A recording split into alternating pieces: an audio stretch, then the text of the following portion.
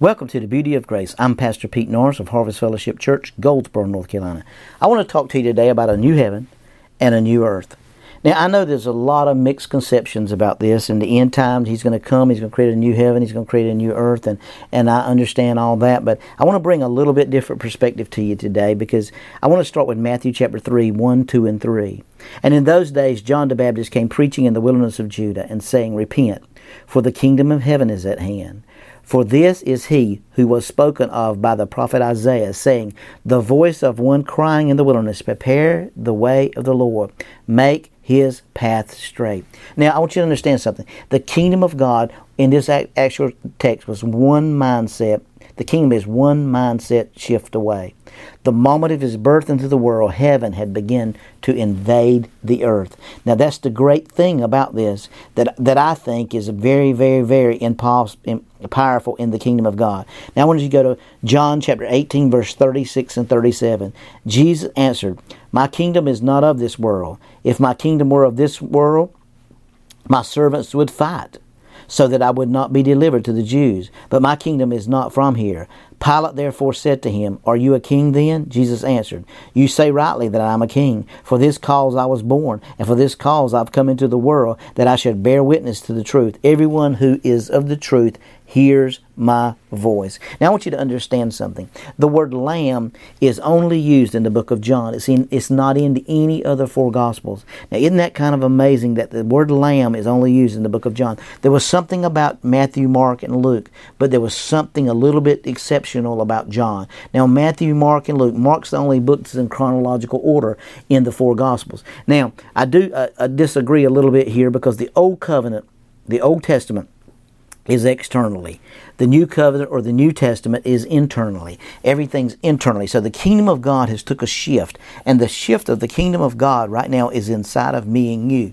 Now in Matthew chapter 5, verse 17 and 18, Jesus said this, "Do not think that I came to destroy the law or the prophets. I did not come to destroy or to loose, but to fulfill." In other words, I wanted to level them over. I'm the only one that can live perfectly through the law. I'm the only one that can live upright to the law. "For surely I say to you, till heaven and earth pass away, one jot or one tittle will by no means pass from the law till it's all fulfilled." Now, it says until the heaven and the earth pass away. Is it possible? I'm just throwing a few things out. Is it possible that the heaven and earth passed away at the new kingdom?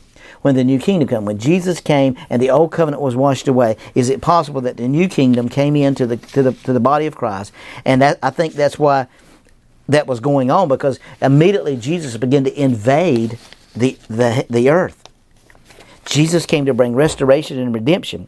They're more than a ticket to heaven when you die. If you're going to restore or redeem something, you're going to restore it to its original state. Well, we know that that's talking about the original state of how Adam was in the garden. Now, isn't that amazing that you and I, for the first time, human and divine would come together. Now, Adam and God were one in the garden until the fall of Adam. When Adam fell in the garden, God and man separated.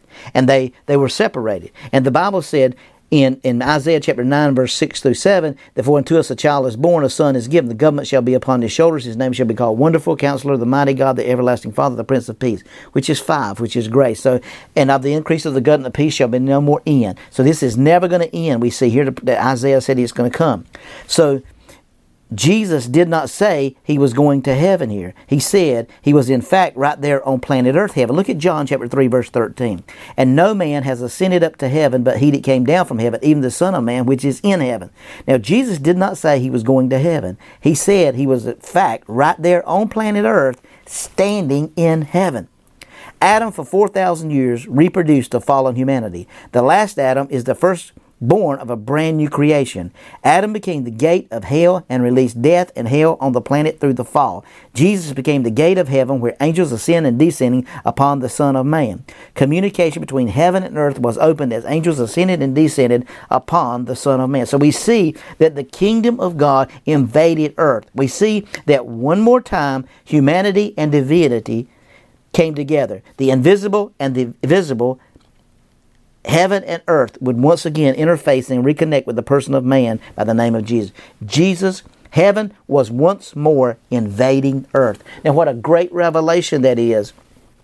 I think that in Adam, both realms existed. When you read the book of Genesis, was Adam in the garden? Was the garden in Adam?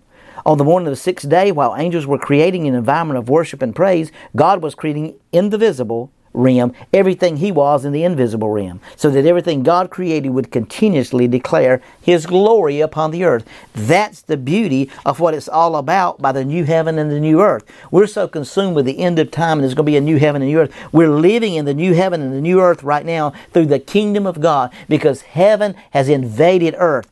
God wanted to come down and bring a little bit of heaven into people's hell on this earth, and that's what He done through His precious blood and His precious Son of Jesus Christ. That is the beauty of grace.